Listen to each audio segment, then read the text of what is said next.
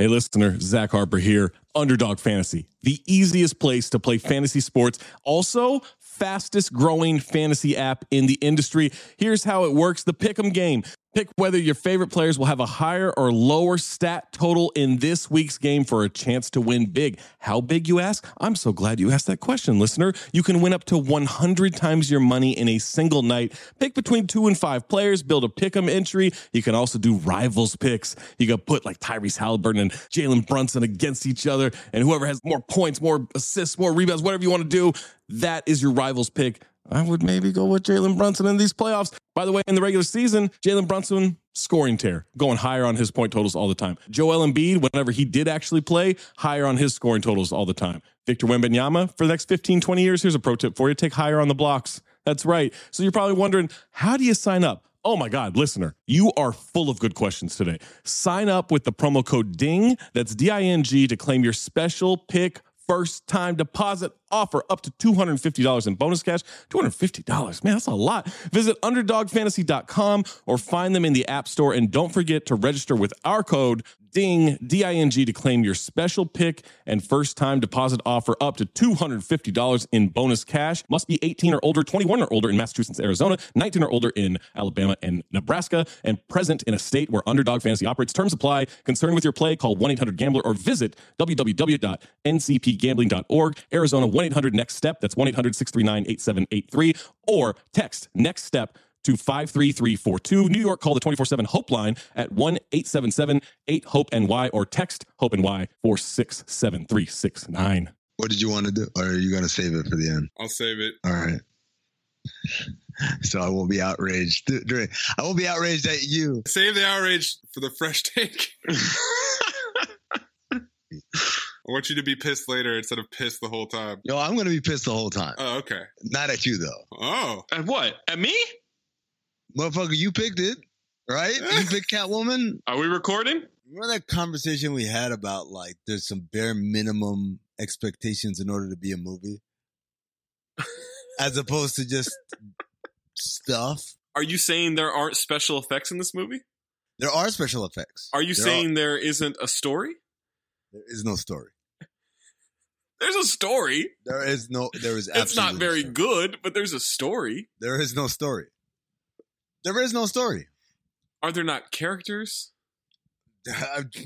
Really pushing the boundaries on what constitutes there are characters. Is there not a setting? No setting. Actually, the setting's very ambiguous. Yeah, I may have... Wrong category to pick on that one. Yeah, that one's on me. Oh, I took a lot of notes. That's the funny thing. I have a lot of notes. I know. I got to pare these down. You know what happened to me, Zach? I was going to fall asleep watching this movie. Then I remembered you said that I'd fall asleep in it. And so I forced myself to not sleep. It's what we call spite. You spite watched it? You spite watched a movie we're supposed to watch? Yes. Your picks have been horrible, man. It's the point. That's the point of the show. Isn't it? Isn't it? It's possible. I don't understand what this podcast is about. Poppycock. It's a fuck house. On a weekly basis, we are consuming more concentrated bad movies than probably anybody in the history of mankind. Poppycock. What story? What story? What are you talking about? Do you want lunch? I have yet to laugh in this movie. I'll just tell you that. You picked it, motherfucker. So just remember that. You know what the problem with Hollywood is? They make shit. Unbelievable, unremarkable shit. So I was legitimately offended. You were offended? I was offended. I didn't know you could get offended. I was offended. This did it. If I were gay, I wouldn't be offended. They're fucking making shit up, Amin. Inconsequential detail after inconsequential detail after inconsequential detail. Bees don't lie. 1, 2, 3, 4, 5, 6, 7. I'm holding a mic in my hands, and now I'm talking all alone.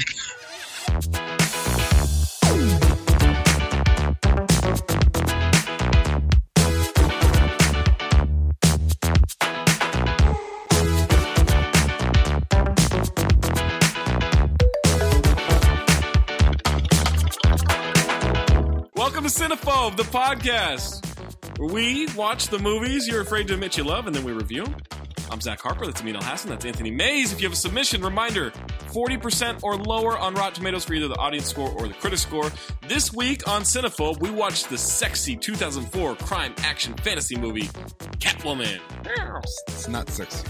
Cat noise. It's not sexy. There's plenty of cat noises in this movie, yes. It is not a sexy movie. It's not sexy? It's not a sexy movie, no. There's a lot of tension in it. You know what?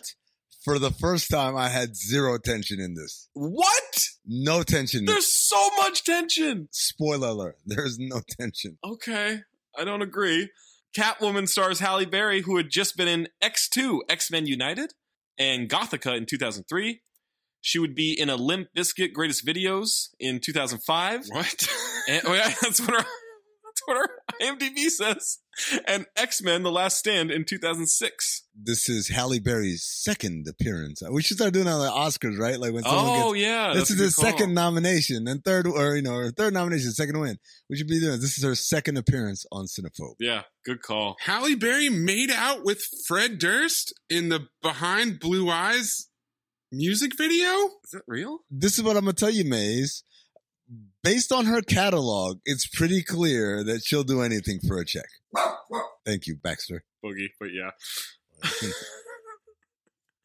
All right. We also get Benjamin Bratt. It's almost like he said, he's right, you know. I will tell you, this dog kept interrupting me during this movie. He clearly did not want me to watch this. Either that or he's saying, the memories. We also get Benjamin Bratt, whomst you may remember from Miss Congeniality, Demolition Man. He's in Coco. He's in Blood In, Blood Out. Wow, you named everything other than the thing he's most famous for. What? Law and Order. Oh, I've never seen Law and Order. Detective Curtis. I didn't even look. Yeah.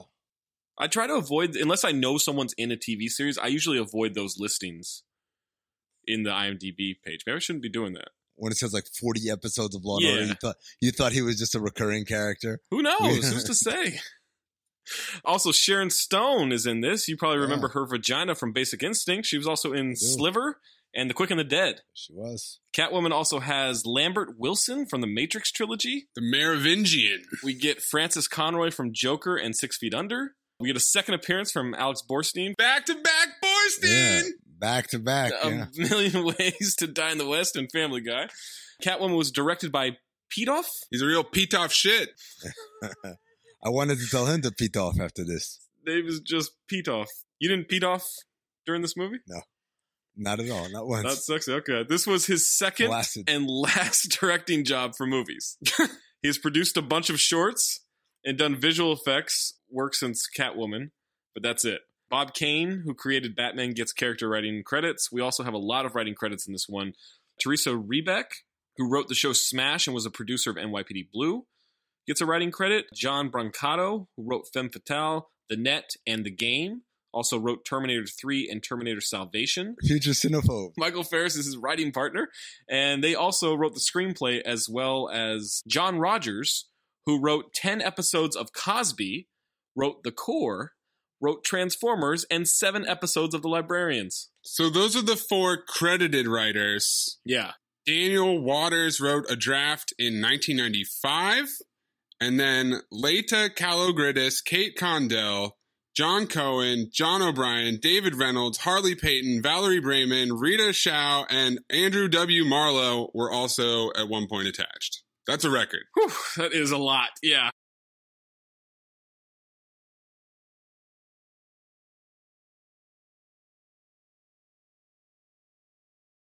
Synopsis for Catwoman is: a shy woman endowed with the speed, reflexes, and senses of a cat walks the thin line between criminal and hero, even as a detective doggedly pursues her, fascinated by both of her personas. Doggedly pursues her?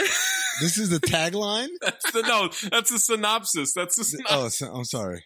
The tagline is: catch her in IMAX with the CAT and catch capitalized. Oh, you know what the best part about it was? Was not released in IMAX. Yeah, right. All right, $100 million estimated budget for this one. That can't be a real number, though, right? Well, the CGI. Oh, yeah. There's everything CGI in this movie. Not good CGI, though. Still got to pay for it. Good or bad, you got to pay for it. It grossed 40 million US and 82.1 million worldwide. I would never have guessed it did that well. No, I would. It's the highest grossing female-led superhero film until Wonder Woman in 2017. There you go. Wasn't Wonder Woman beaten by Captain Marvel? It had to have been. We're going to have a whole section on why DC movies suck. I'm into that. We can do that when we do Suicide Squad. Oh, my God, no. Saw that one in the theater. So did I. Saw that one in the theater. Before listening to the rest of this podcast, you want to watch Catwoman. It says it's on HBO Max, but it's not. Because I tried. I had to rent this thing. It was $2. Felt like a fine for the Levitard show. Yeah, no, it did. You ought to be double fined, by the way. Rotten Tomatoes score. Catwoman receives 9% from critics on 197 reviews. Who? And 18% from the audience on over 274,000 ratings. So, Amin, do you want the positive or the negative? Usually I say I'm a glass half full guy, so give me the positive. Well, everybody's just thinking about the negative. Well, I think the glass is half full. Everybody thinks it's half empty. Now this is like a public execution. I need to hear who are these people who positively thought of this movie. You know what pisses me off is forever I had these switched on my little sheet here. The negative ones were up top and the positive ones. And then Amin keeps going to the positive, right? So I'm always scrolling down and scrolling back up. So I switched them finally.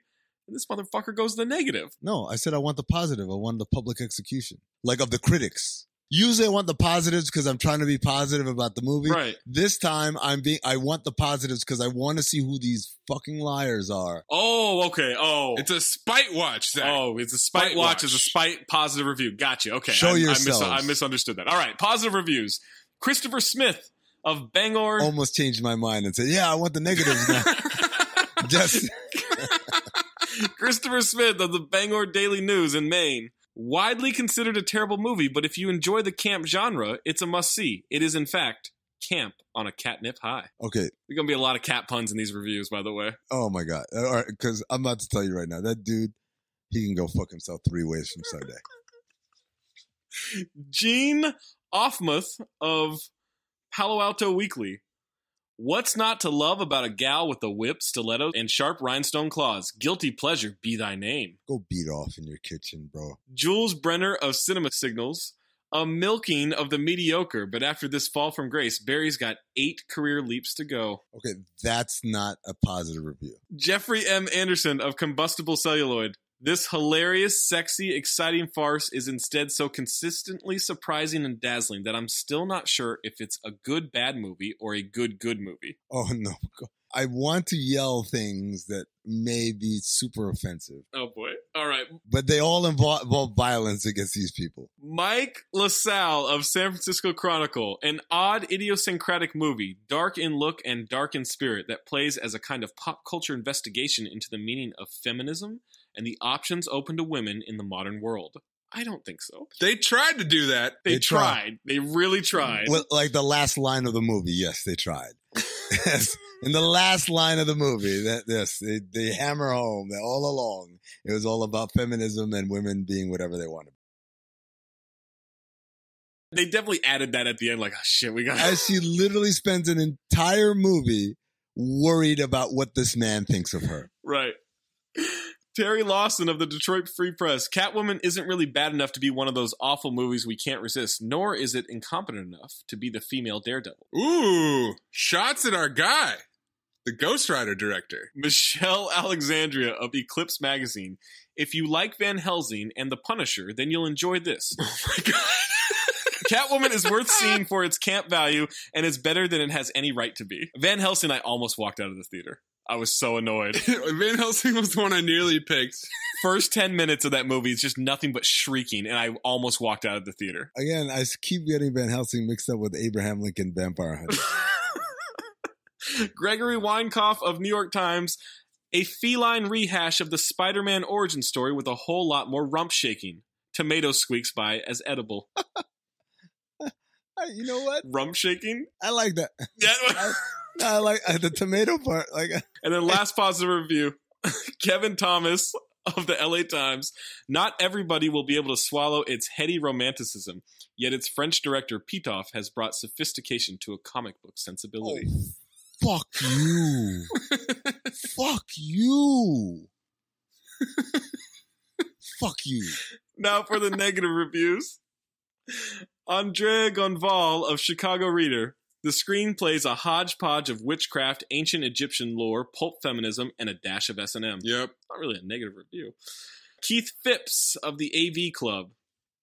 Relentless, gaudy, and in love with its PG-13 approximation of kink, Catwoman is essentially an excuse to pose Barry in even skimpier outfits. Yes. It's all too prefab to register as sexy. Yes. And even the fight scenes look like fashion shoots. Yes.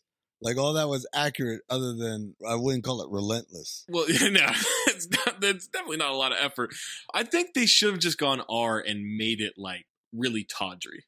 You know? I don't think that wouldn't have helped. Really helped too much. No. They did $100 million at the box office, man. Oh, no. They did $80 million. Nick Bradshaw of Time Out. You're left with flashes of misspent promise, the feline mysticism, the cosmetics industry intrigue, the idea of electrocuting Lambert Wilson's unctuous corporate cad. James Christopher of Times UK. A thriller you wouldn't inflict on a laboratory rat. Peter Godard of the Toronto Star. Get out the kitty litter. Jay Boyar, not to be confused with Joy Bayar, of the Orlando Sentinel. Arguably the worst superhero film ever made. Not arguable. And then 3 more quick ones. Lisa Rose of Newark Star Ledger. A clawless crossbreed of comic book movie cliches. Lou Lumenick Lululemon of the New York Post. A perfectly ridiculous and boring catastrophe. Get out of here. And then last one. That was a Dan Wakey of the... And then Robert K. Elder of Chicago Tribune. The Showgirls of superhero movies. It wishes. No, it does. It really does. Showgirls is on HBO Max, by the way, everyone. Enjoy. Amin, what's your first note? How much of this is real? Because the opening credits is a lot of, like, cat facts, but I'm pretty sure they're not facts at all. For instance, the existence of cat cults, and also the picture of a cat standing over a dying soldier on a battlefield. I was like, no, there's no way that's an actual painting that someone depicted. Like, imagine like knights in shining armor, and a knight is fallen, and he's like kind of dying, but he's kind of looking up, and there's a cat, and the cat conveniently is looking right at the person who's painting this picture. Yeah, it's just a house cat too. Yeah, exactly. As if it were a photo. We start off in ancient Egypt, I guess. We have some kind of chanting. It sounds like day spa music. It's the wailing vocalization. It's one of Cinephobe classics. Yes. We're going over hieroglyphics, and there's just straight up a house cat in one of these pieces of art next to a woman. Then it says Catwoman.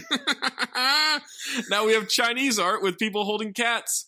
We go to the UK. We have Celtic cat art. If they don't put up a hang in there cat poster on the wall in this movie, what are we even doing?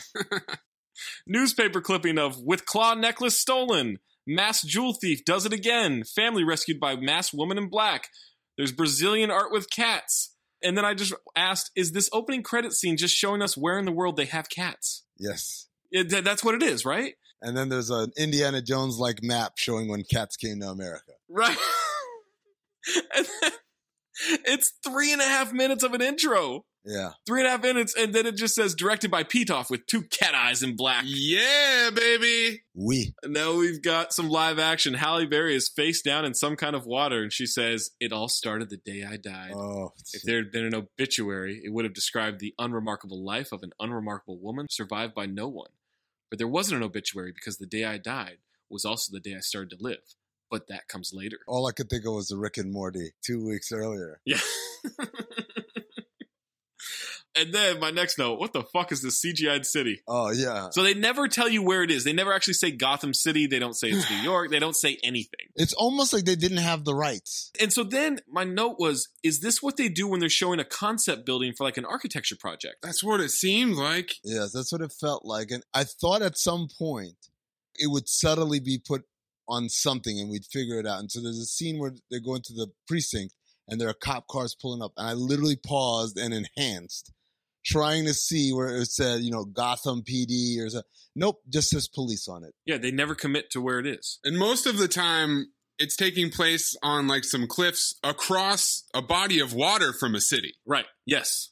That's just outside the town. but apparently takes no time to get to. Halle's bumping into everybody on her way to work. She designs ads for beauty cream and works with Alex Borstein. Office buildings do not look like this, right? Like they had this huge, right. Halle is the name of the beauty line or whatever, and it's just got a huge, massive H on the outside, and then when you walk in, there's a huge, massive H on the inside as well. And then when they get to the boardroom conference room scene, again, conference rooms don't look like this. Not at all. Don't look like an evil lair. It's like the war room. Right. Yeah, it's a war room. Those giant H's must be real confusing for the helicopter pilots in those cities, right? Yes. Alex gets headaches as she applies the cream, talks about how her head's hurting. Lambert Wilson is in the middle of a presentation for... Now, this is tricky, because they say B-line or boo-line about 9 different ways in this movie. They never even settled on. I had it written down as B-O-lean. B-O-lean, right. Sometimes they say that. They change it throughout the movie. They do. I just kept calling it Bowline. Wasn't he in that Spencer Confidential movie? It would make sense because he might be the worst actor we've had in this 40-some-odd episode run of Cinephobe. No. Oh, he's so bad. He's not good, but come on. He's now. bad. We have a bunch of kids that have... Who else? Maybe adult actor? No. The hackers in Hurricane Heist are much worse. I forgot about that. I've literally erased Hurricane Heist from my mind. Sharon Stone interrupts him and says she's stepping aside as the face of Halle Beauty after 15 years. It's now a woman named Adrina. Lambert Wilson says they're celebrating with drinks, and she jokes that Adrina's not old enough to drink. Careful, George. She's not old enough to drink. And I wrote, ooh, burn. Halle is doing her first lead campaign, and she wants it to be perfect. Lambert and Sharon are arguing about the moment, and Halle walks in. He's not pleased with her efforts. Why is she dressed like this, and why is she walking like a 9-year-old? She's playing Zooey Deschanel. Oh, God. Oh, wow. That's who she's supposed to be in the beginning of this movie. On the nose. Yeah. Very on the nose. If that's what they were going for. It's so on the nose, I'm mad I didn't think of it, right? That's so obvious now. It's so on the nose that I'm going to say this. Halle Berry is the greatest actor or actress of all time.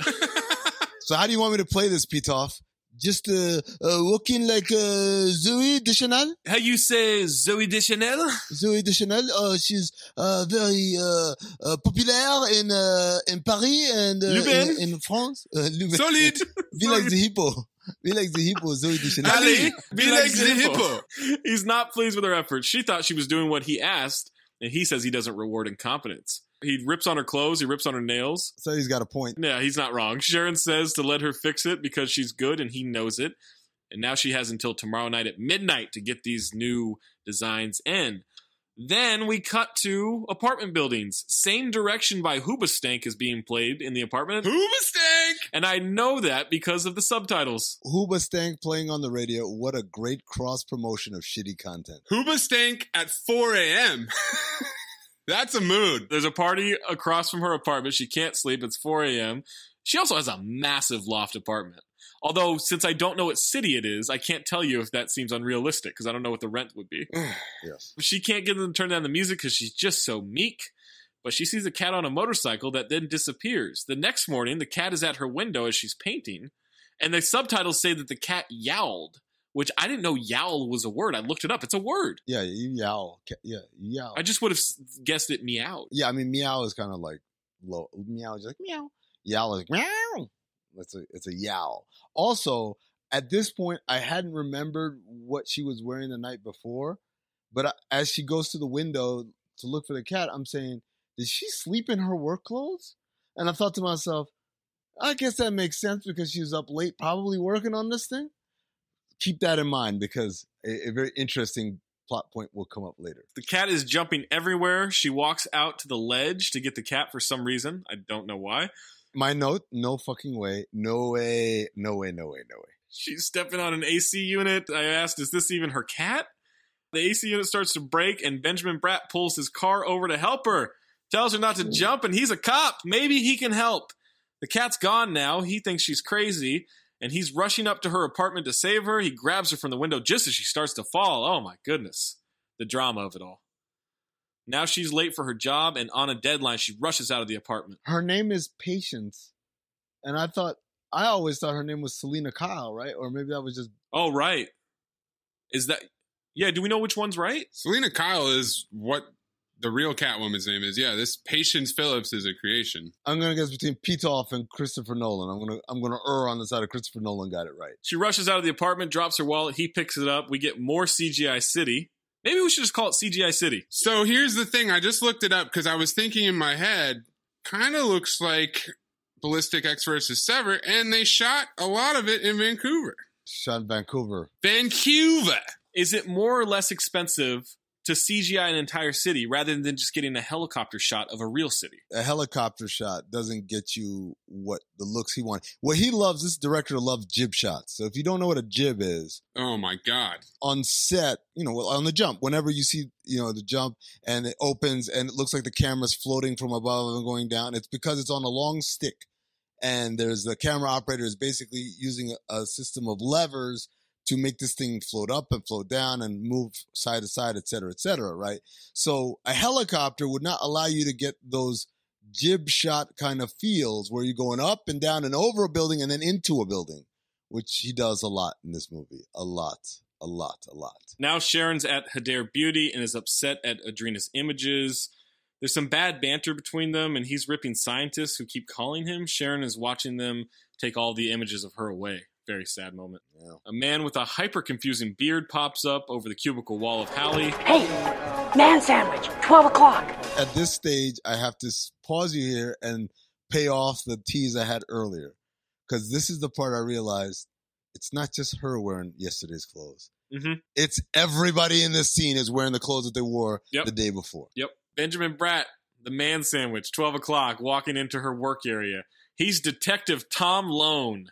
That's a good name. It's a good name to pick up women. He doesn't have a partner, so. Alex Borstein is saying the words his name rhymes with, like cone, phone, and bone. Hello. This is my next note. How do you sell Halle Berry as the bumbling, no-confidence person? Yeah, you can't. She's way too hot. Way too hot. I believe in, like, an actual Catwoman hybrid before I believe that she's bumbling and has no confidence. Also, question. How does dropping your wallet tell someone where you work? Well, they do, and we'll get to this in a little bit, have an insane amount of technology for a police department. Insane technology for a regular-ass police department. The CIA doesn't even have this stuff. CGI City is different, baby. That's true. CGI City does do things a little differently. He wants to apologize for making the assumption that she was a jumper. Wants to take her to coffee to this Italian place around the corner. They're going to do it tomorrow, 1 p.m. Alex will make sure of it. He compliments her art, says it reminds him of Chagall, but it turns out he just Googled the art in her apartment. But how would he Google it if he doesn't know what it is? He was in there for like 5 seconds. It's a great question. Also, this movie is all about Yahoo search. Yeah, I was trying to figure out which search engine it was, man. If you're a listener of Cinephobe and you don't use Google, use another search engine. Please let us know. Tweet us at Darth Amin, at Corn Puzzle, at Talk Hoops. Let us know. Yeah, are you a banger? Yahoo, what other search engines are? Is Ask Jeeves still around? That's a great question. Alex and the confusing beard man say she needs to shave her legs and wear the outfit she got on her birthday. Confusing beard man's name is Lance, and he's my favorite character in this movie. Really? Because he says, hello, and then when she says, remember that outfit we got you? He says, remember? And I laughed because it's the type of cartoonish, over-the-top depiction of gay people that is clearly very accurate. She says she won't wear that leather outfit. Future callback. Time-lapse shot of the office, and Hallie is the only person working late at night now. The messenger is not coming in time to drop it off by midnight, so she's got to drop off the artwork. And guys, whatever this facility is, the doors are locked, and she's trying to find a way in. How did this story make sense to anyone? I don't know. Dr. Slavicki is talking to Sharon about the burns and scarring from this product. Dr. Exposition. And then as Hallie's walking through this place, like, it looks like Iron Man's garage. There's huge vats of chemicals. Yeah. Guys, I gotta stop right here. This is the part you buy? No. Well, this is where they're making the product, but like, why is she bringing the design there? There, yes. Why is that the destination? And that was the point where I stopped and I said, there's absolutely no way that if I went and got like Catwoman 1 from like 1945 or whenever that comic came out, that this was the origin story they came up with. And it just reminded me, why comic book movies mess this up all the time? I'm not saying that every origin story is fit to print immediately, like as we talked about in the past. Fantastic Four just has the most ridiculous origin story, so that's why you just can't do it. But for the most part, just follow the goddamn comic. Like, no, you can't come up with... I mean, even Christopher Nolan followed the comic. He made it real and gritty and kind of like the different light, but it still pretty much was the same beats. Yeah, or like you mentioned, we don't need the origin story. Fast forward. Or we just say, like, just start like she's Catwoman. It's like the new Spider-Man movies, right? Like, yes. All right, we get it. He's Spider-Man. Yes. That's all we need. Like, if you handed this to me and said, this is how we're going to start the story, I would think that someone would say no. Somebody. Dr. Exposition can't live with this. Halle sees the images and knocks into some glassware. She runs out, and security from the parking lot is coming to find out who was there.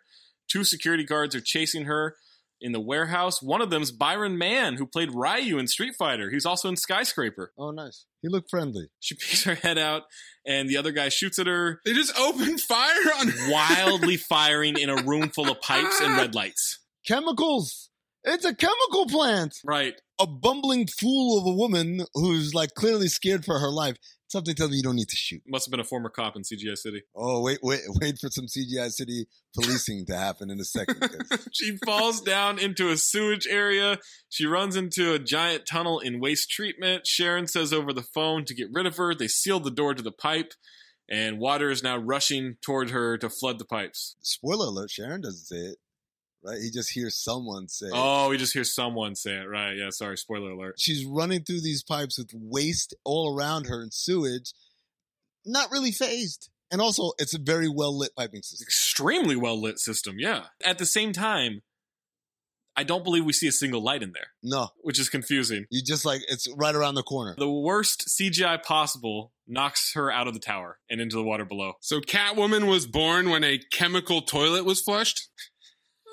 I mean, I'll have to check the comic book, but I think so. That's an origin story. I'm glad that you mentioned that because the next point where we see her, she's kind of drowning, then she's out on dry land, and there are these cats all over her, but she's clearly dead. And I wrote, is she covered in shit while cats crawl on her? It's a great question. Yeah, the cat is on dry land, purring at her.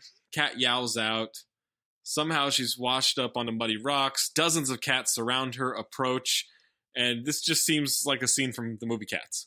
Like, I was waiting for them to start singing. Feelings, nothing more but some feelings. I don't know the words feeling. Yeah. I think it's memories. Oh, sorry. I write the note here. Is there sexual tension with this cat and Halle Berry? I can't believe Amin didn't pick up on this. Not at all, because she was dead. I don't think cats are into necrophilia. We get close-ups of their eyes, and now she's back to life from the cat breath? Also, her eye turned into a cat eye. I don't know if you saw that pupil. Yeah. Oh, Pitof! Is it CPR? Is it cat PR? Is it CPR? That one you liked. That one you liked. Out of all the shit I've said on here. I've been beaten down. Like my next note, Amin is going to say nothing. That was a pre-written joke? Yeah. Oh. Work that one out. Did you practice it with Erin? Oh my God, I would never let her see any of this shit I write for this. Are you kidding me? She's a real comedian. She can hear all these birds now. She gets freaked out by the bad CGI of one bird. She notices a spider and claws at it. I mean, it's so stupid. And then she climbs up on a rock like the Lion King, except it's a swamp. Everything the light touches is our kingdom. Now she's made it to an alley and she's creeping. She's creeping around. Clip what? I made that line up. You want the Lion King line? Yeah, the Lion King line. Just clip from the Lion King. Everything the light touches is our kingdom. Wow. She's creeping around for some reason in this alley. She leaps from the ground to a second-story fire escape, sees her mud-covered face in the reflection of the window, and just punches out the window. It's her own house. To her own place. Now it's morning. She was sleeping on a beam in her loft. She falls to the ground as Alex calls her, leaves a message about the cop and the presentation. Benjamin Bratt is waiting at Grecchio's, the Italian place. He can't wait any longer and is getting back to work. Now the cat is yowling at her. She grabs the cat, finds a piece of paper on the collar, and it's an address and a phone number for Ophelia Powers. Another CGI shot of the city. Oh my gosh. What? To a random suburban home in the middle of downtown with no other homes around. What the fuck? Why couldn't she be in a suburb? Why is this fucking Leave It to Beaver house in the middle of the fucking Diamond District? What is happening? It's nothing but skyscraper apartment buildings and then this house. Left and right, commercial buildings, fucking home. Family Matters home. Ironically, do you know what it reminds me of? In Inception. Yeah, I was actually thinking that. Yes. Yeah. It reminded me of someone who's bad at playing fucking SimCity. That's what it reminded me of. In Inception, where it's a dreamscape. Yeah. It's the house that he lives in, like the Leo DiCaprio, right? God, how great would it be if Christopher Nolan got that from this movie? Think about it like this. Okay, guys, I just got the contract to do these Batman movies. Let me do some source material work, right? Watch the whole back catalog, sees this scene and thinks, maybe not for this movie, but I'm going to tuck it in, you know. I like to think of it as whenever I get to talk to like a great, phenomenal, world-class chef. It's happened a couple of times. And I always ask them, like, what do you cook for yourself? And their answer is always cereal. And that is what this is right here. Ophelia invites her in as she tries to give the cat back. There's a fuck ton of cats in this house. Yeah. That place has to smell horrible. Awful. Cat's named Midnight. It's an Egyptian Mao, the rarest of breeds. Temple cats. They have special powers, you know. Ophelia tosses her catnip and she starts sniffing it and rubbing it on her face. She rubbed it like it was... Yo, there's some sexual tension between Halle Berry and that catnip. Yes, okay, that one I'll allow. Halle is now confused and trying to walk to work, convincing herself she's fine. I like how Amin is now the ombudsman of sexual tension. When he is wrong about it every time. He thought a brother and a sister were trying to fuck. They definitely were throwing the vibes out there. Sustained. Lambert Wilson is screaming at her over her incompetence. She says she's not listening. She was drawing him as the devil. She apologizes. He says it's not enough. And she apologizes for every second she wasted working for him, and he fires her. Let me try the remix. That line was just... The writing's so bad. I literally just said, what? And then he said, you're fired. And I said, wait, you mean she wasn't fired before she fucked up this big project and you screamed at her? And she said, huh? While he's screaming at her, she's slumped over on her desk with her back to him, scribbling. Right. But he is screaming at her. The whole office is staring. She says, huh? He grabs the paper. There's a picture of him as a devil. And even at that point, ladies and gentlemen, he was prepared to let her keep her job. Until she talked back again. Until she remixed. Then she catches herself. Everybody applauds her, which I feel like he would have heard that and everyone would have been fired. There's a lot of applauding in this movie. There's a lot. Yeah. They applauded Benjamin Bratt when he rescued her. They applauded at this point. They applaud when they unveiled the new plans for Boline, whatever it's called. They applaud constantly in this movie. Female empowerment. The guy with the confusing beard is wearing a fantastic silk shirt, by the way. Lance. Yeah, Lance, sorry. Alex is walking her through the street with her stuff. Dogs are barking at her. She hisses at them. Then she's distracted by a massive necklace in a window, and Alex collapses. Now we're at the hospital. Spoiler alert. We never find out what was wrong with Alex. No, we do. We do. What does she have? It's because of the Bioline. Or the Boline. Oh, okay. I didn't put two and two together, to be honest. Oh, that seemed pretty obvious from the first scene she's in the movie. She's putting cream on. She's like, I don't know why I'm getting these headaches. Character development. They run a bunch of tests. Don't know what's going on with her. She's a real hornball, by the way, this Alex Borstein. Oh, yeah. Oh, yeah. Alex is trying to convince her to go after the cop. She says, go get you some brown sugar. Can she say that? First of all, she can't say that. Second of all, what? And now Detective Tom Lone is talking to a class and they want to see his gun. What is happening here? I don't know. There's no teacher. He's holding a basketball. Halle shows up to the classroom somehow. I don't know how she would know he was there. How did she find him at the school? Then immediately when I wrote that, she says that the guys at the police station said he'd be here. And I said, what police station? Tell civilians where officers are. That's not how this works at all. But the other thing what setting? Where's the teacher? It's not a school. I think it's like a community center. Is it? Oh, yeah, because they do a fair later. Oh, okay. But it's not like Benjamin Bratt is coming in to give a presentation. It seems like he's in charge. Yeah, it does. It's It like, 100% seems like he's in charge. Yeah.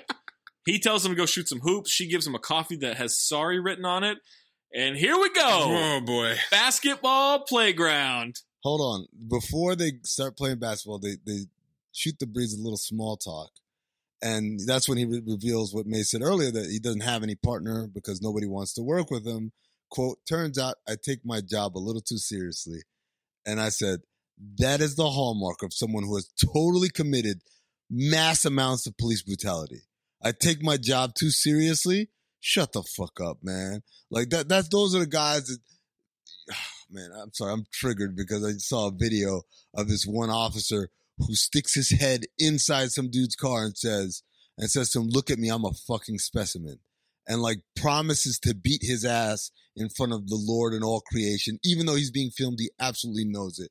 And that's all I could think about when Benjamin Bratt says, I take my job a little too seriously. Shut the fuck up, you dirty ass bullshit ass fucking ass cop. Kid watching them talk while he dribbles a basketball says, one-on-one? What kid demands to watch other people play one-on-one? To which then he says, what, me and her? And the kid says, yeah, come on. And the kids around them are just chanting, one-on-one, one-on-one. They toss her the ball. She bats it from hand to hand, then starts rolling around her arms and chest like a fucking globetrotter. She puts the ball between her legs, but not with a dribble. She slams it down, bouncing it off a wall, runs directly at the wall, jumps off the wall, catches the ball, superhero lands on the ground like Dennis Rodman snatching a fucking rebound. And then she says, I haven't done that since I was a kid, to which my note is, what did you do as a kid? Parkour with a basketball? Pitof's camera movements in this scene gave me vertigo. The songs that starts playing is called Scandalous. He takes off his jacket. She takes off hers. He's dribbling in front of her like he's crouching to change a tire. The lyric that plays says, where you go, no one knows. They're playing basketball in front of children, and this song is about pussy. There's multiple notes here. I keep saying, there are children present. I just keep repeating, there are children present.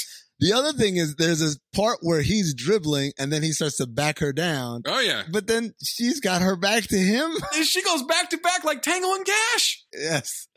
Yes. And then she steals the ball, and now she's dribbling with it, and she turns around, and she's literally just shaking her ass. She's grinding on him. She's dry humping him. It hit me. Oh, man, Halle Berry can't dance. No, she can't. If that's a stunt ass, the stunt woman definitely couldn't dance either. So when she starts shaking her ass in front of him, he starts looking at the children like, whoa, check this girl out.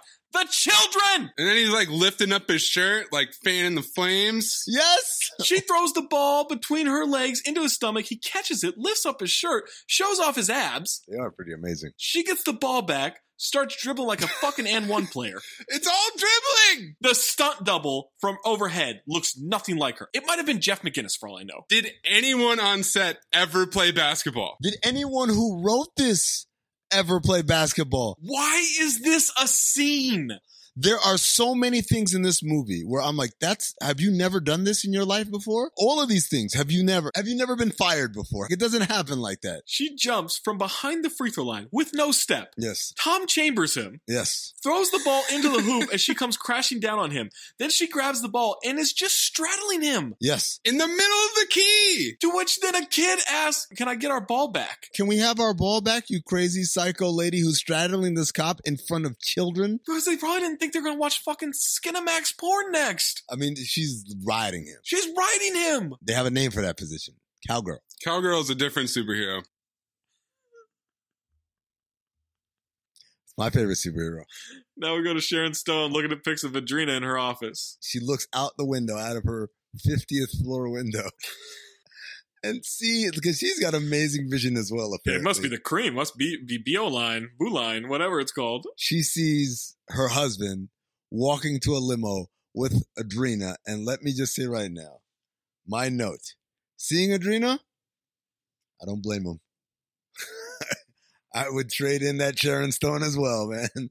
Adrena's a looker. She is. Adrena, she's not just a pretty face. Adrena's the full package. You'd show her how to unlock the minibar, I mean? Yeah. Sharon Stone crushes a glass in her hand without cutting herself. Which I didn't put together at first. Now it makes sense that I say it out loud. Absolutely. Halle is going to town on these cans of tuna at home. Oh, boy. Like, she is housing tuna.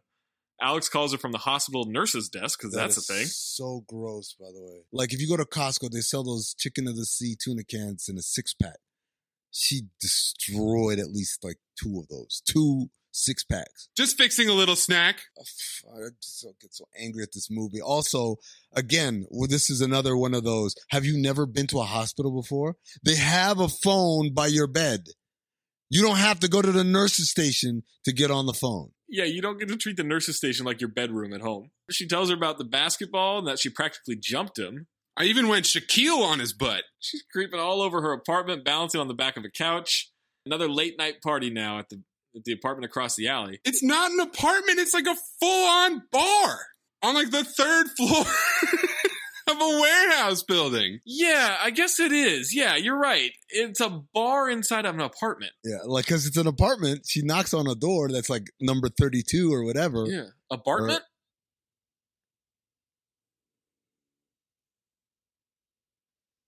You hear that? It's called silence. So she knocks on the door. I was really hoping you'd just hear the dog snoring, because he had just stopped snoring when I said that. She's complaining, but she's talking all weird. And finally I wrote the note. They asked her to act like this? It's weird. Yeah, these are decisions that were made. The way she walks. This is one of my favorite things, and I've talked about it before, but like when watching a bad movie, I think about like, this is the best take they got for all this shit. Zach, what does the cutting room floor look like? I figured out what she walks like the whole time. I was trying to think, she walks like me when I'm trying to walk like an asshole. But I'm like, no, there's a better way to describe this. And I realized she walks like Conor McGregor. Oh, she does. She, the whole time, ever since she got with the cat, ever since she quote unquote got her confidence. Oh yeah, when she fucked that cat. She walks like Conor McGregor. The cat's on the motorcycle again, by the way. She goes to the apartment. He slams the door in her face. After saying it's not a pajama party or a sleepover or some shit. I don't know what it was. Kicks the door down, jumps on the bar, sprays beer all over the speakers and the guy. Not beer. That's why Mayes said they're at a bar, because she sprays the nozzle that the dispenser where you get the soda gun. Which, by the way, cannot short circuit a speaker. The speakers do short out, though. She whips the dispenser hose at him. Turns it into a whip. She says to keep it down and thanks for the party. I had fun.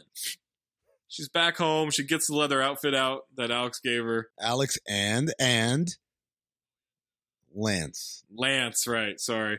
Remember?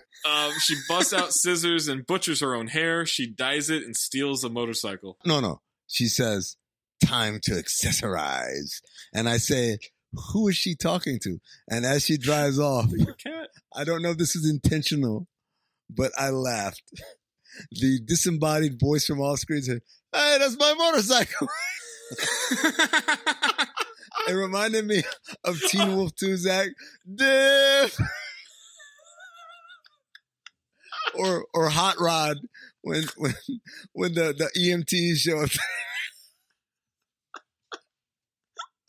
Hey, I'll say one thing, man. If you want me to laugh in a movie that I'm hating, just have a disembodied voice yell something, man. Oh, the dude in Ballistic? I know. The guy, that's right, the guy who's accosting the woman and getting... Ow, my nose. I think she broke it. Hey, baby. T-shirts, we're all wearing them. It's a staple of our wardrobe, and you buy a t-shirt online, you buy it in a store, it's gonna fit fine the first time you try it on, it seems great, and then you wash it, it shrinks and has this weird like box cut almost. Or the bacon neck collar, the shrinkage, it stretches in weird ways, it wrinkles like crazy. Cuts Clothing has completely changed the t-shirt game. High quality, classic look, modern feel. Wear it in the office, wear it on a date, wear it at the store, wear it at the park, it doesn't matter, and you can really customize it however you want. The fit, the fabric, it's the only shirt worth wearing. Pre-shrunk, wrinkle-free, retains the shape over time. Wear it on a date, wear it anywhere, wear it to work, it doesn't matter. You can pick the crew neck, V-neck, Henley, doesn't matter. Elongated, split hem, curve hem, get long sleeve, short sleeve, pick the collars, pick the cuts, pick the colors. It's going to be the best shirt you've ever worn. You're never going to go to another shirt again. Once you wear a cut shirt, it's impossible to choose a regular, boring, terribly designed t-shirt ever again. It is absolutely custom engineered to be the most buttery soft thing you've ever felt, and you can get yours. Athletes are wearing them, entrepreneurs are wearing them, even your favorite podcast hosts are wearing them. Get 15% off your first order by going to cutsclothing.com/dings, cutsclothing.com/dings for 15% off. The only shirt you're ever going to want to wear again. Get them, and you don't even have to wear pants with them. All right, she's riding through the city now and stops where that necklace is. Frenetic ass motorcycle montage. Pitof really going for it. Yeah, obviously it's all CGI. She hears glass breaking in the store. Guys with shotguns are in there breaking glass. Apparently there's no alarm system in here. No, and also nothing untoward about people in a well-lit store just breaking things in masks. She calls them amateurs out loud. Then she's wearing a mask, to which I wrote, where the fuck did she get a mask? Because it's not on there when she's riding the motorcycle. No. She gets a mask, and then she says, I don't even know what she said. I just put the note, oh, she's Eartha Kitt now. Oh, right, because she asks if they thought they could steal all these beautiful things and then says, what a perfect idea. Oh. They both start unloading shotguns at the second floor. For some reason, there's smoke and dust filling the shot of where they're shooting. So again, questionable shotgun mechanics. Right, and they were just going to straight up murder her for being there. Oh, yeah. And there's no alarm. Absolutely no alarm, and we've got an hour left in this movie at this point. I note that. Dust clears. She's not there. She kicks one into the other. Another guy comes out with a hand cannon, and she starts climbing the walls in the most absurd way possible. Oh my God, the CGI here. We built this city. We built this city on CGI.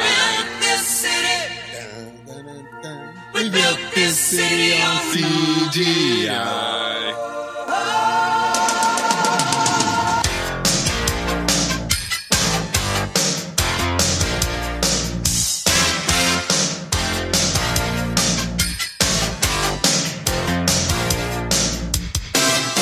Like, the movement in, like, The Lion King is way more accurate than her movement in this movie. The movement in Theodore Rex was way more accurate than this movie. Cookie time. All right. All this movement is CGI. She starts breakdance kicking them. Yeah. I'm still confused as to where she got the mask. At one point, she just goes meow. Before she roundhouses a dude in the face. She jumps on a guy and surfs him to the other side of the room. Surfs up. She slides under another dude's legs, grabs his hair, walks him around like it's fucking WrestleMania, says meow, kicks him in the face, and now she has a ton of stolen jewelry on her bed as she wakes up the next morning from the ground. So I was confused because it seems like she's fighting crime here, but apparently she's just out burglaring them. Cat burglar. This movie does not know. That's what I said. It's not. Cat burglar. Like, okay, so in Batman Forever and in Dark Knight Rises, both those depictions of Catwoman, she is a criminal, petty criminal, if you ask me. Like, you're just stealing things, really? Like you don't have like an enterprise or anything. Waste of talent. You're still doing like hand to hands and shit. Okay, I mean, like, be basic if you want, but a criminal nonetheless. And through like her relationship with Batman, she is kind of like begrudgingly does the right thing. In this movie, like, there was nothing to indicate that she had a desire for a life of crime or anything like that, or a desire to fight crime. I was just like, why? Why is this happening? Why is any of this happening? She bags up all the jewelry except for a ring and the necklace from the window. In the shittiest brown paper bag. Now, you would think that these two things that she's keeping would come back later in the movie. Nope. Detective Tom Lone is at the jeweler. We find out the necklace was one of a kind from Egypt. Cat chick? No. Cat broad. Great police work. Rather than looking for clues or trying to figure out a list of suspects, they're trying to come up with names for the person who robbed this place, simply based on, by the way, the testimony of the thieves who say, yeah, she jumped around like a cat. Did they ever think, or maybe their accomplice took all the stuff and then they're there to just say, hey, it wasn't us. It was some Catwoman. Another detective shows Detective Tom Lone a brown bag with all this jewelry in it, and sorry is written on the bag. When did she deliver that back? With a box of cupcakes, too. That other detective was so happy. Cupcakes! The sorry is written on the bag just like the coffee cup she gave him. I didn't notice that until later. Oh. Okay, Benjamin Bratt. Halle is Googling cats. Cats.women! Cats.women. She's not Googling. Well, okay, my next... hold on, I'll get to that. Oh my God! Then the cat in history where we see cat cults and witches and devils. She searches cats in ancient Egypt, and to which then I note, sorry, she's using Yahoo search. Yes. And also, why would she be searching for any of this? She searches cats.women, and the first thing she clicks on is Women's Cat Lovers Club. Yeah, that wouldn't be the first thing that comes up on the search. Oh, boy. I say that right now. Now she recognizes Midnight from the artwork. So she goes back to Ophelia. By the way, in the suburban home in downtown CGI City. Hold on. It's a fucking cat. Not like it's got one red patch over its eye. Like, oh my God, that's Midnight. It's a regular fucking cat. So you can't say that's Midnight in this, by the way, not a photograph, but a painting. Ophelia was a professor for 20 years until she was denied tenure. Male academia.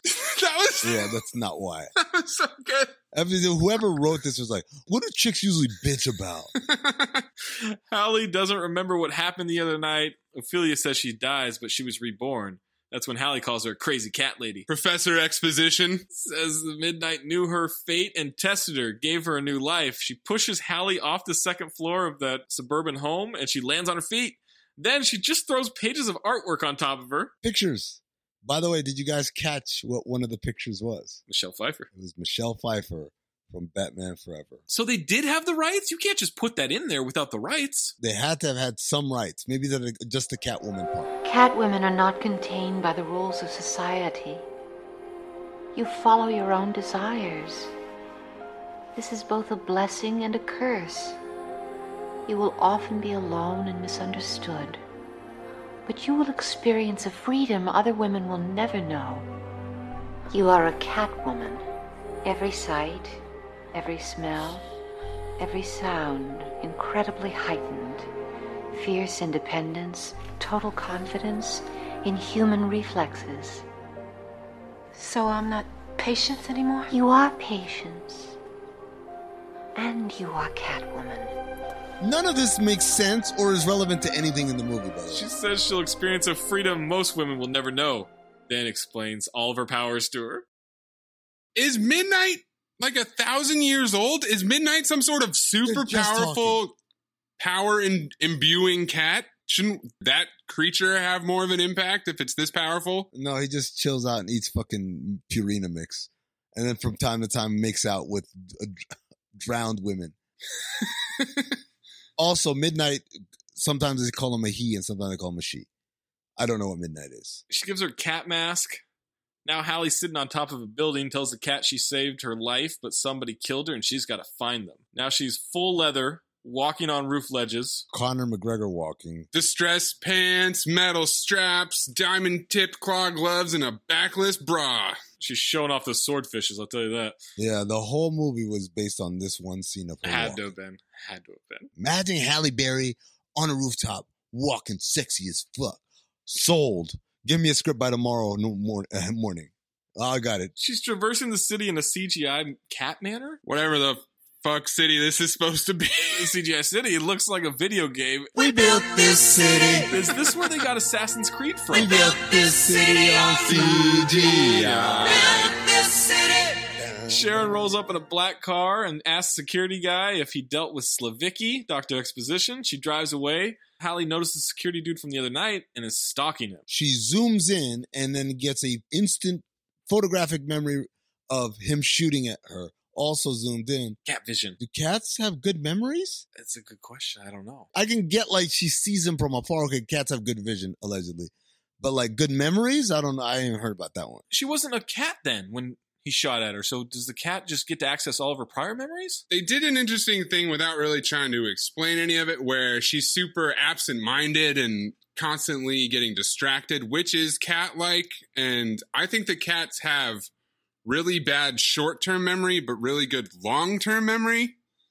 So I think possibly that could be what it is, but that is a lot of credit being thrown their I way. guarantee you that is, you put more thought right now into that one sentence than they put into the whole fucking movie. Absolutely. My man goes into the bar, goes to the bartender, orders a Coors Light bottle or something, hands him a large bill and says, "You saw me here all night. how often does he come to this bar for this bartender to just accept, oh, yeah, I know exactly what you're talking about. Because if someone handed me a $100 bill and said, you saw me here all night. If I'm the bartender in that situation in a loud bar, and he goes, I've been here all night, I would be like, what? Yes, that's what I'm saying. I just wouldn't understand any of that. But also, he buys that one bottle of beer, you cheap bastard, and then goes and gets a table? Yeah, that's a good question. Oh, friendly bartender! Whoever wrote this has never been to a club before. She walks in, goes to the bartender, orders a White Russian, hold the ice, no vodka, hold the Kahlua.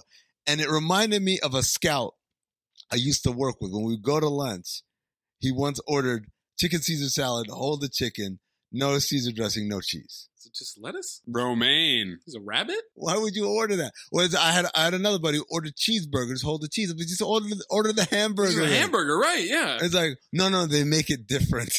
Oh my God. Cream, straight up. And then she licks it up her lips. Extremely fake milk mustache. It worked. Oh, is that milk? Oh boy. She's walking through the dance floor now. She grabs security guy's attention. She's dancing in the middle of the floor as the crowd cheers to her strobe light moves. Oh my God. She's got a whip. She is recklessly whipping this thing around. She's insane. Where is club security?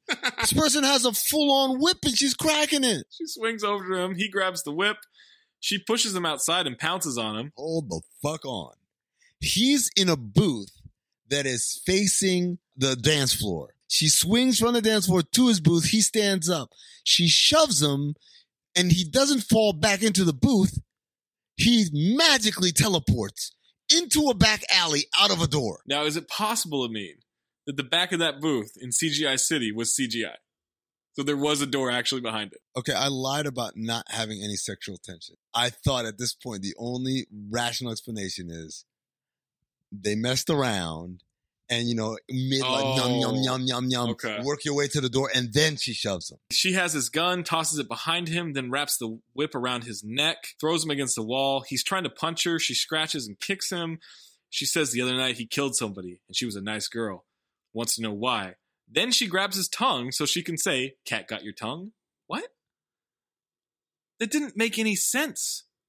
It didn't go in the flow of what was happening. They got to get as many cat puns in at every opportunity. It's a mix of these incomprehensible action sequences where the camera is swinging around and then pause for a little cat pun. He says that they told him to flush the pipes, so he flushed the pipes. Says he doesn't know why, but there's something wrong with Bioline. And she heard something that she wasn't supposed to hear. Then she knocks him out. Now we're back at the Hader factory. Slavicki is dead in there. Dr. Exposition. Why wouldn't they just get rid of the body? She stands right over him. The janitor, who didn't hear any gunshots or anything, takes his sweet time, comes downstairs, sees her standing over him, and then runs off with a scared look on his face, presumably to call the authorities. He hits an alarm. She begins to escape, but not before cracking the whip. Why? Next day, Halle shows up at the hospital to see Alex. Alex says she wants her props. Is that still being said in 2004? I want my props? It would be by Alex. That was a very 90s thing to say. Sally says she's feeling better. I guess maybe laying off the Cosmos for a couple days helped. News story about a woman in a cat suit murdering Slavicki. Mr. Hader says Bioline will be produced as planned because they owe it to the women in this country. Female empowerment. It's not an international product. Exactly, with him with his fake-ass English accent. Allie tells her the Bioline is making her sick and she throws it away. Then, Detective Tom Lone is now working the Slavicki murder and notices the coffee cup he apparently hasn't thrown away from days ago. This fucking detective, dude. You're a detective. It says sorry just like the bag. If you see the way the word sorry is written on both of them, you don't need no fucking expert to come. It's identical, right? It's identical as identical gets, but he takes it to the lab because CGI City has an amazing tax base that they use. The lab is just an office in that floor. Zach, you know what I wrote? What? Defund the police. Analyzing the handwriting, one of the sorries has strokes of insecurity and people-pleasing. But it's not an exact science. It's not an exact science, except he's exactly right. And the Y is very self-confident, and the O is someone who doesn't like to play by all the rules. It's two different people. If you put these two women in a room, you're going to have one hell of a party. Female empowerment. Now, There's a county fair in the parking lot of the community center in the middle of downtown CGI City. We built this city. He's asking her about the murder. She jokingly asks if she's a suspect now. They're on the Ferris wheel. It breaks down when they're at the top of it. They go to kiss, and it starts breaking more, to which then Detective Tom Lone gets out to climb down this thing. You know what really grinds my gears? He starts to fall a bit. She sees a bolt coming loose on another carriage. There's a little kid who's riding by himself. No one ever lets kids ride by themselves in these things, right? And so as the bolt comes loose and the kid is like precariously holding on for dear life, they zoom in on his mom and she whispers, "Frankie." I fucking lost it. She does. They zoom in. She whispers, "Frankie." It breaks. Halle leaps out to catch the kid from falling. She does it like a cat. He sees people cheering her for holding the kid. More applause. He wants to celebrate with dinner. She says she's got some business to take care of instead. What did Benjamin Bratt ask? Did you just get fired? What business do you have to take care of? Now she's at the Hader residence in the cat suit. She's spinning in an office chair. She's walking around. That's when Sharon hits her with a golf club. Some cat-like reflexes. Jesus. Now they're bantering. Sharon gets knocked down the stairs, and that stunt double was at least 6'3". That was a massive stunt double. I know. It was Brigitte Nielsen, and she didn't know she was in a movie. She just drunkenly fell down the stairs and said, "I know. You know what? We can use this." Sharon gives her an invitation where her husband is and her cell phone so she can reach her. He's watching a performance with Drina. Halle sneaks in. There's multiple reflections of her. She's going around like a big circular thing. And a black security guard in complete monotone, "Call the cops. You're not going to believe this." And then Drina says, "I think this is a waste of time." George says, "Don't. A condition of our relationship is that you don't think." Female empowerment. She says she knows about Bouline and he didn't kill her. The cops bust through. She jumps to the stage. The crowd is in awe. They think she's part of the show. For some reason, Detective Tom Lone is there. He finds her on the catwalk. Yeah.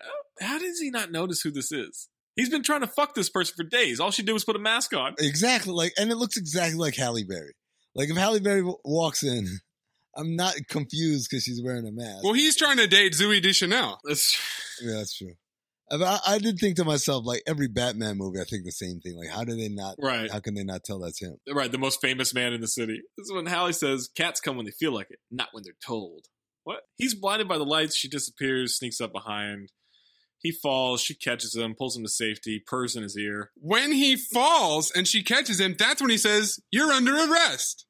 You're not in a position to be arresting anyone, my man." She grabs an electrical cable, swings them on it, and he says to be careful with it. I knew I felt a spark between us. She escapes his cuffs, gets away on that cable, cops surround her. She asks who can see in the dark, shorts out the lights and says, "I can." What?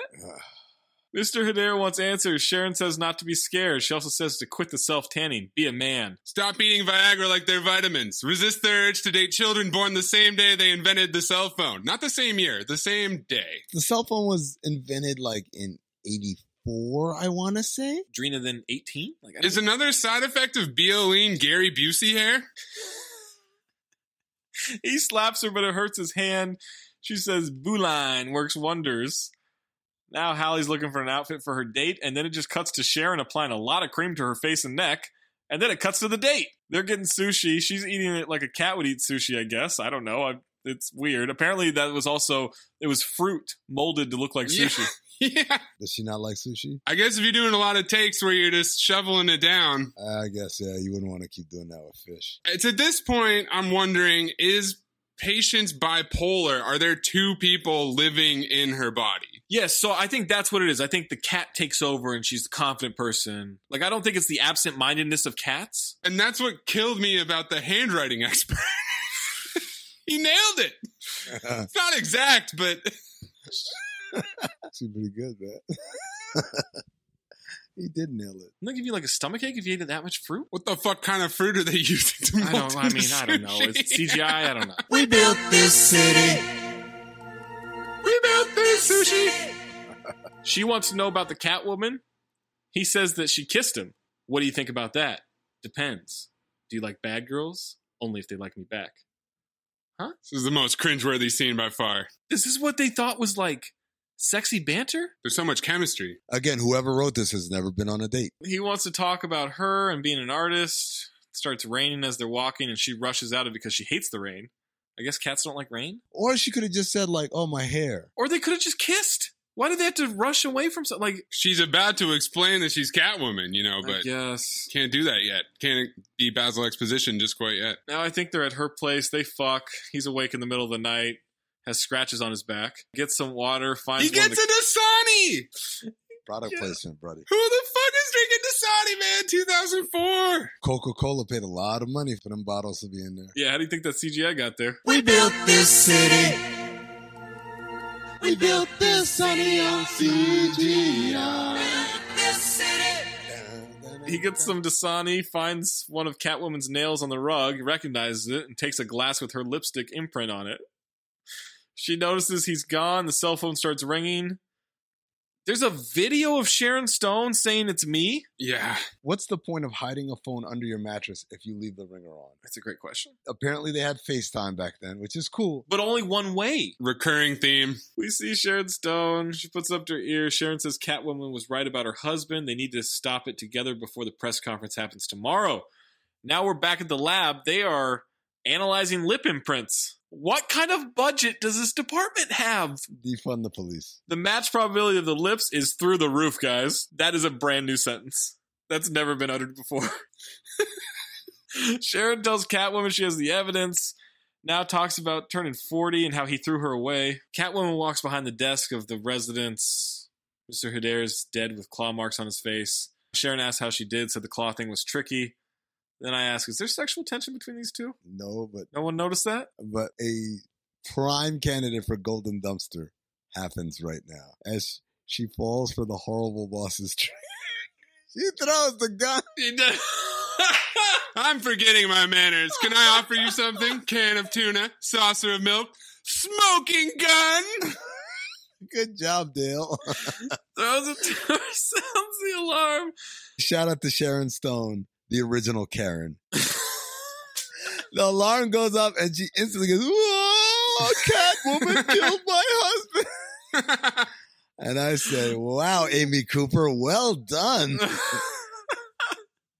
The cops are after her now. Detective Tom Lone pulls up. He's on every case. His response time is incredible. Like, he is the only detective. CGI City, baby. We built this city. She's changed into a sweatsuit. She's freaked out by all the cop cars and the news projection of Catwoman killing again. Tom Lone's on TV. He's waiting at her place. Doesn't he need a warrant? No, because he's fucking her. Okay. He apologizes. Cops pull up. She decides to go peacefully. She says that Dr. Exposition was killed by Sharon and there's evidence. All the evidence points to her, according to Detective Tom Lone. She says that he can believe her. Ask about the first time he saw her. He's like, there's no evidence that says anything other than you. And she says, there's me. You can believe me. And I wrote, yes, I can go into a court of law and just say, I believe her. Also, we fucked, but that's not really important right now. I saw a girl trying to rescue a cat. And she says, no, you saw a crazy person out on a ledge trying to jump. All the evidence pointed to that. By the way, in this scene, Benjamin Bratt, you know what he's doing when he's torn? No. He's acting his ass off. No. Are you kidding me? He's acting his ass off in this scene. Ooh, I don't know. How do you not agree? I don't know about that. Sharon Stone acted her ass off when she hit her with the horrible bosses. Followed by the Amy Cooper. They're walking her to a single prison cell without cuffs. Cop says she has to be a nice kitty now, and she hisses at him. CGI City has a really nice interrogation room, by the way. They do. They have an amazing one. We built this city. Spinning shot of him. Here's what I don't understand. Why does Mayes have to make the edit if you just say it every time? No, so he knows that's where to insert it. That's why we do separate tracks. He doesn't have to have mine on there. You just kind of kill it. There's a spinning shot of him examining the evidence. His cop friend says, you may have lost your woman, but at least you got your man. What? Happening. The cop is named Bob, by the way. He's not credited as such, but Benjamin Bratt calls him Bob at one point. He asked Bob a question. He said, would your wife climb out onto a windowsill to save a cat? And Bob says, yeah, if the cat has some pizza. Oh. All right, the cat gets into the cell from the window. Ophelia's words resonate with her. She pets the cat. She sees a Moulin billboard and says it's not just about her now. Lassie would have brought me a key. So now she squeezes through the bars, and let me tell you, there's no way parts of her are getting through those bars. I've had willing suspension of disbelief up until this point tested on many movies, but I refuse to believe that Halle Berry would be able to fit between those bars. There's not a chance. She's just walking through the precinct at this point. Yeah. Jumps out of a window. A car stops, taps her ass. What car is it, Zach? It's a Jaguar. Jaguar. She's slow motion twisting through the air to majestic wailing vocalization. Yes. Pitof. And she doesn't just take the car. She gently strokes and caresses the Jaguar first. She jacks the car off, then she takes it. And then she jacks the car. Sharon is launching the beeline, and this is where I note that they've said this name so many different ways in this movie. And this is where I note lots of applauding in this movie. Detective Tom Lone shows up, introduces him as the man who brought her husband's killer to justice, and now she takes him to her office. They applaud some more. Catwoman's at the warehouse, chaining up all these delivery trucks. It rips the tires right off the trucks. That was kind of clever. No? You didn't like the tire thing? There was nothing clever in this movie. Lone says that he knows what really happened and has evidence. He starts flirting with Sharon to trick her, gets her to admit it, and then she shoots him in the shoulder. Terrible shot. He has absolutely no reaction to getting shot at all. It's the opposite of what Jack Nicholson did. His next line is so deadpan. Catwoman whips the gun out of her hand. I'm a woman, Lone. I'm used to doing all kinds of things I don't want to do. And that's when I first realized that this movie is about female empowerment. They're escaping. Security's after him. He needs to stop. He's bleeding too much. She says, "How is it?" "Well, there goes my jump shot." Hey. He never shot in the movie. No, we never saw it. All he did was dribble. Catwoman knocks out one of the security guards. Tom Lone knocks out the other one. Sharon shoots at her. She says, "If you don't have an identity, then why keep it a secret?" "Because you killed me. I'm Patient Phillips." I didn't understand. I wanted her to say, "Who?" The song during the fight scene, one of the lines is, "I love to rule. I break the rules." Feline is stopping Sharon from getting hurt during the fight. Her skin is like living marble. Sharon stabs her in the side with a shard of glass. "You're just a scared little girl playing dress up." Did this cream give her super strength? That's what I'm saying. Because she's wielding this pipe. And also her reflexes are incredible. She's kicking her ass toward a big window. She's about to knock her out of the building and says, "Game over." That's when Catwoman says, "Guess what? It's overtime." And now all of a sudden they decided, in the last 15 minutes of this movie, they just want to go full on basketball again. They miss basketball. They're tired of cat puns. They're tired of all these other, double entendres. Like, can we just talk about basketball some more? Okay, let's do it. Jump shots, overtime. Let's do it. CGI Catwoman whip sequence. She claws Sharon repeatedly, knocks her out the window. Yeah, wraps around her foot, hits her in the face multiple times, jumps around, grabs her hand, scratches each side of her face, avoids a punch, kicks her out the window. She's hanging onto the pipe. She sees her horrible face in the reflection, then falls hilariously down to the lobby of the building. Oh my God. Oh my God. I rewatched this so many times. I rewound it 4 times. So she starts falling kind of just in free fall. And then they cut to this dummy that does God. 2 front flips in like a second. That's the thing they decided to make real action. I mean, just imagine what would happen if you threw a crash test dummy out of an airplane. That's how it looks that she fell. And then it bullseyes the logo. Bullseyes. Dead center. Dead on. Yeah, it was funny. You guys are talking. I'm like, I don't remember her fall at all. Oh and then as soon as you reminded me, I just it's doing somersaults in the air. Doing a fucking tumbling routine. Like Simone Biles. That's when they ran out of budget again. No more CGI. No more. We're capping at 100 million. But please, Mr. Producer. Mark, you meet me at the top of the building. bring the dummy with you. Avec nous. She says, "I might not be a hero, but I'm certainly not a killer." Okay. And I guess. What was she doing there? Lone has a way to absolve her and keep her from being identified as Catwoman. Sharon's dead on the logo with a shot of Drina looking over her. Paper has her as a hero for Hader. We find out Alex is dating the doctor she was horny about. Nice pull. No, again, no ill effects of the Stop Luke Boo line. Right, she didn't have the scarring. Ophelia has a gift from Patience. She also gave Tom Lone a note thanking him and saying they can't be together. And they broke up, yeah. She stands him up at Grecchio's again. Yeah, you see, sometimes I'm good. I'm very good. But sometimes I'm bad. But only as bad as I want to be. I think it's a Dennis Rodman book. Yes. Freedom is power. To live a life untamed and unafraid is the gift I've been given. So my journey begins. She leaps off a building, walks on a ledge, walks towards the moon with her whip. Roll credits! Walks right into the moon. I just don't understand. I was like, wait, she's not a crime fighter. No. And she's not a criminal. No. So why can't they date? She's an independent Catwoman. Oh, shut the fuck up. Not you, the movie, sorry. And so my journey begins. No, actually it ended. Yep, that's it. Make it rain. If you're listening to this right now, you can't see the sunglasses I've got on. I hope you can. It'd be super creepy and borderline a crime if you could see me wearing the sunglasses that I'm wearing right now. But a company called Rain has the best sunglasses on the market. I've got the Remy. It's kind of like this champagne crystallized like frame color, perfect lens tint, so lightweight, so comfortable, so versatile. You really cannot go wrong with these. I used to sell sunglasses for another company that I won't mention because it's inferior. It's not Rain.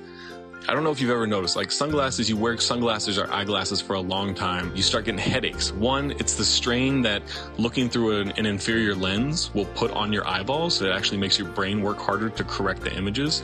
And two, if it's not the right pressure points on your head, like it hits your temples weird, then that's going to cause headaches. That doesn't happen with Rain. Rain's super lightweight, super versatile, super comfortable. Wear these all the time. Don't get headaches at all. Take them anywhere. Go to the beach, go to the lake, go hiking, go to the pool, go anywhere that's socially distanced right now because, you know, you're not supposed to be around people, so you can't like go to the mall with them or a farmer's market. But once you can, you should be wearing Rain. It's no wonder that GQ called Rain one of the best sunglasses for men in 2020. John Hamm wears them. James Harden, Wiz Khalifa, they all wear them. You can too. Just do what I did. Get yourself a pair of Rain sunglasses at rain.com and use the promo code DINGS for 25% off your first order. That's RAEN.com, promo code DINGS for 25% off your first order. Rain.com, promo code DINGS.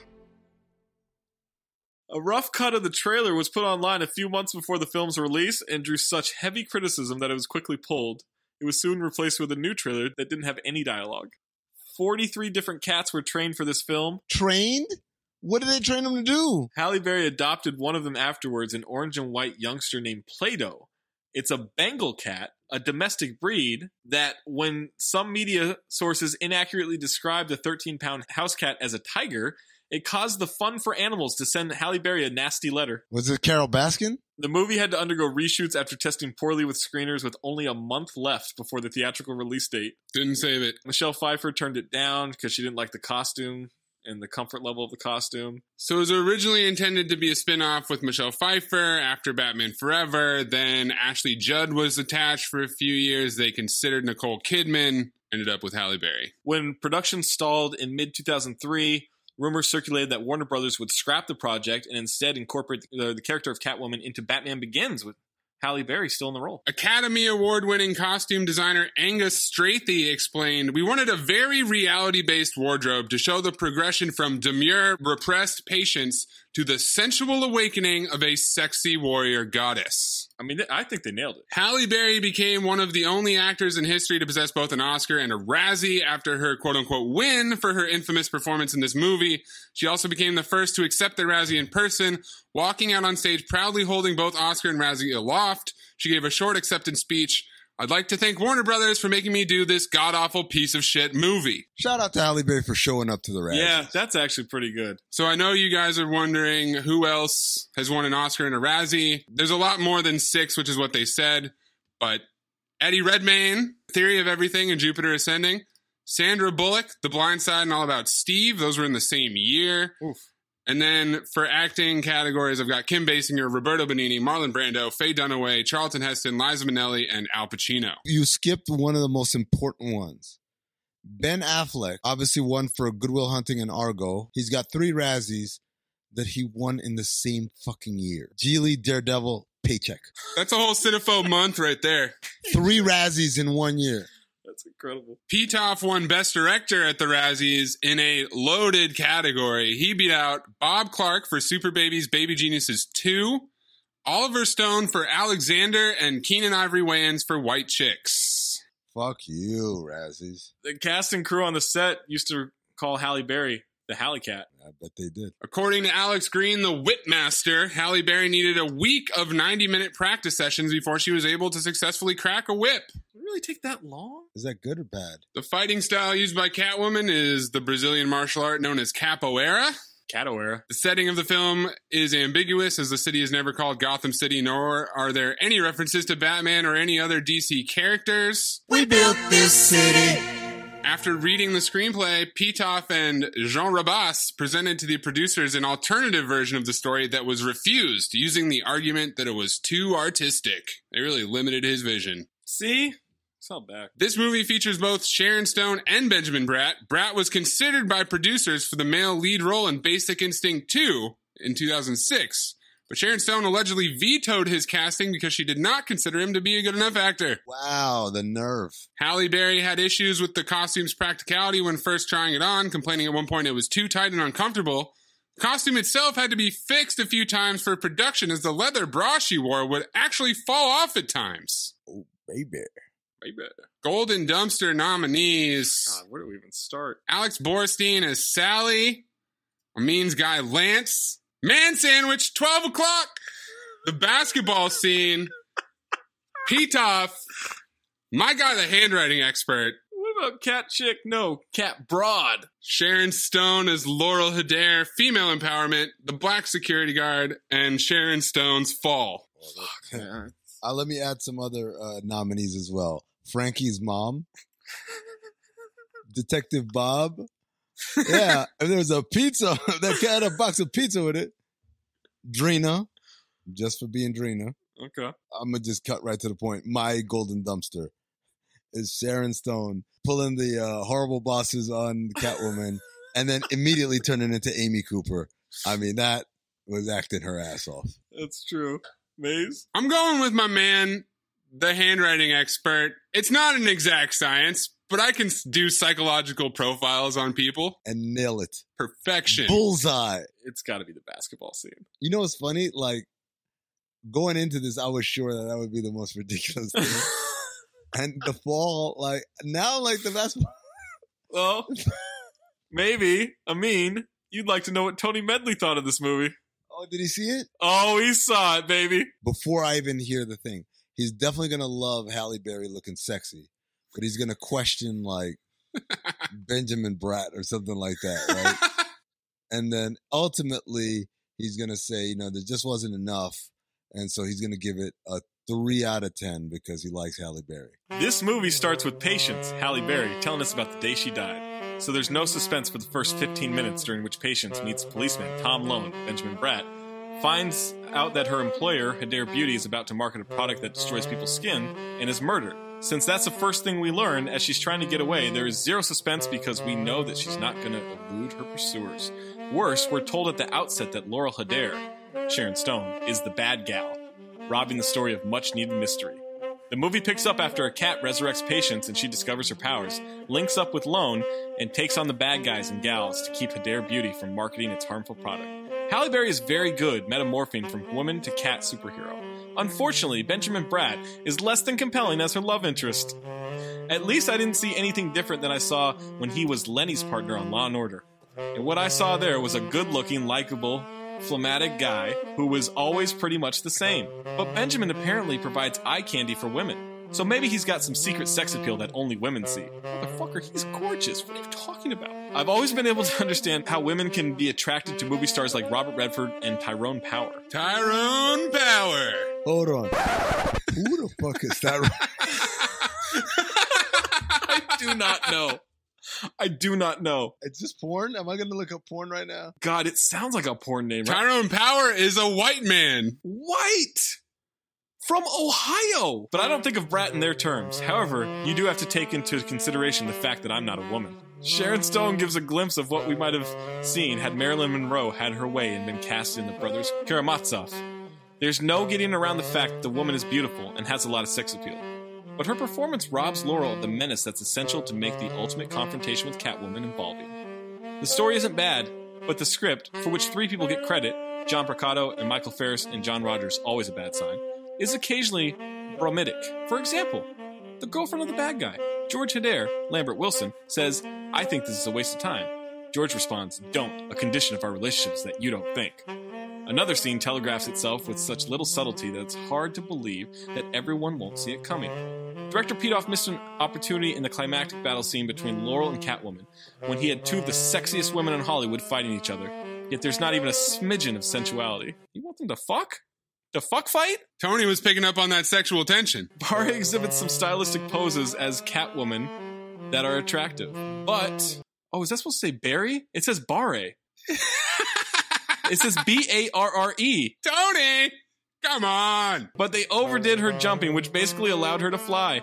The movie would have been more enjoyable for me if she just had a cat's ability to jump, maybe magnified a little, but she jumps so high she's really flying, not jumping. Despite all that, at 101 minutes, it has more entertaining moments than not. Amin?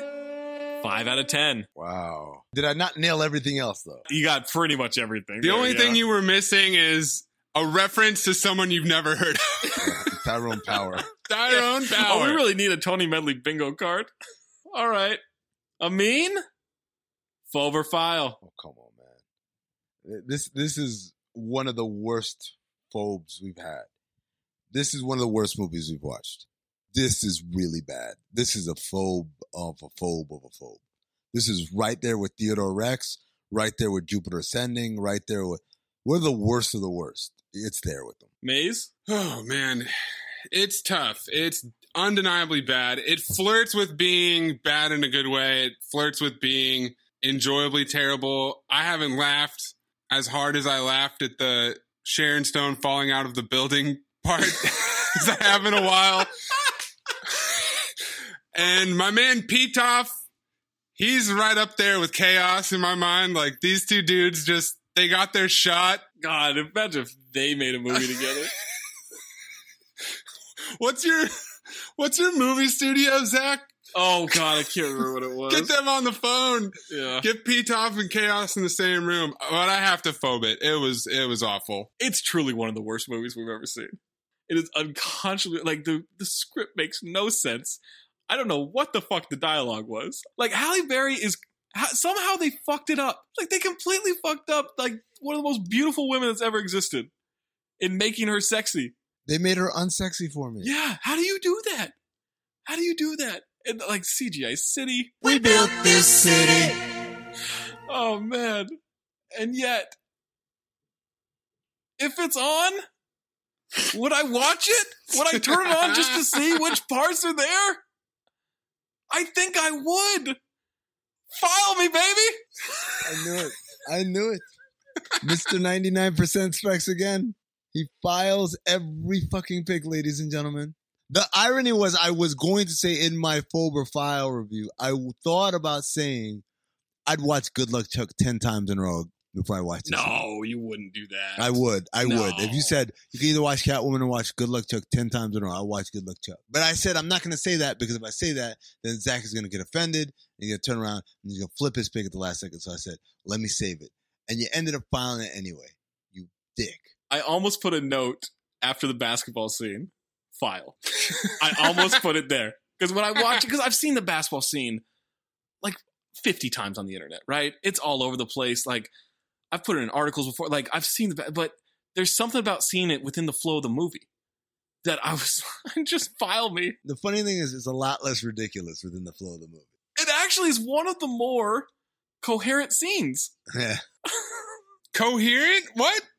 No one knows what basketball is compared to the rest of the movie. Like, Maze, if you hadn't watched the movie before and you just saw that scene, which is basically where I was coming into this, that scene is ridiculous and it just seems like, what?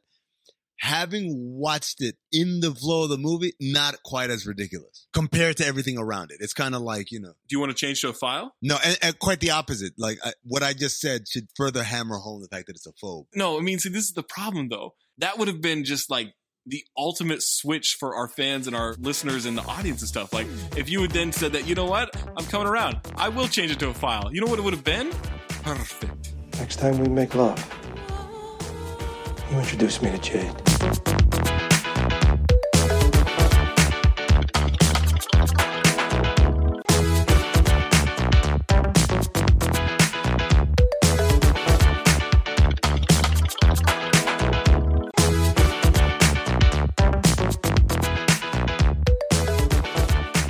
It is my pick next, and I'm going to take a little bit of a risk here because I haven't seen it. But, boys, about 2 months ago, I was scrolling through Netflix, and I stumbled across a movie in the queue, and I said,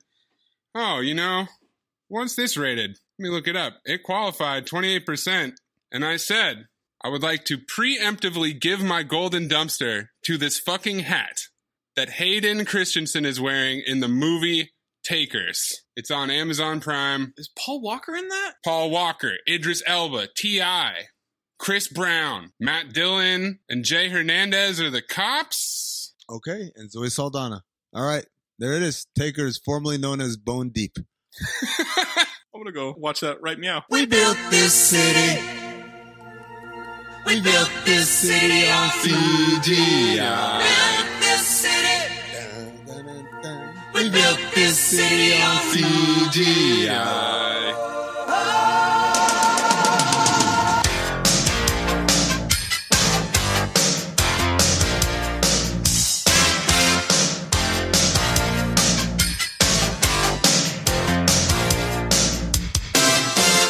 Our kids have said to us since we moved to Minnesota, we are far more active than we've ever been anywhere else we've ever lived.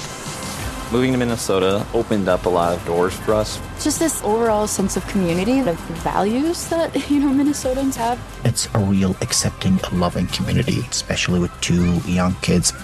See what makes Minnesota the star of the North. New residents share why they love calling it home at exploreminnesota.com/live.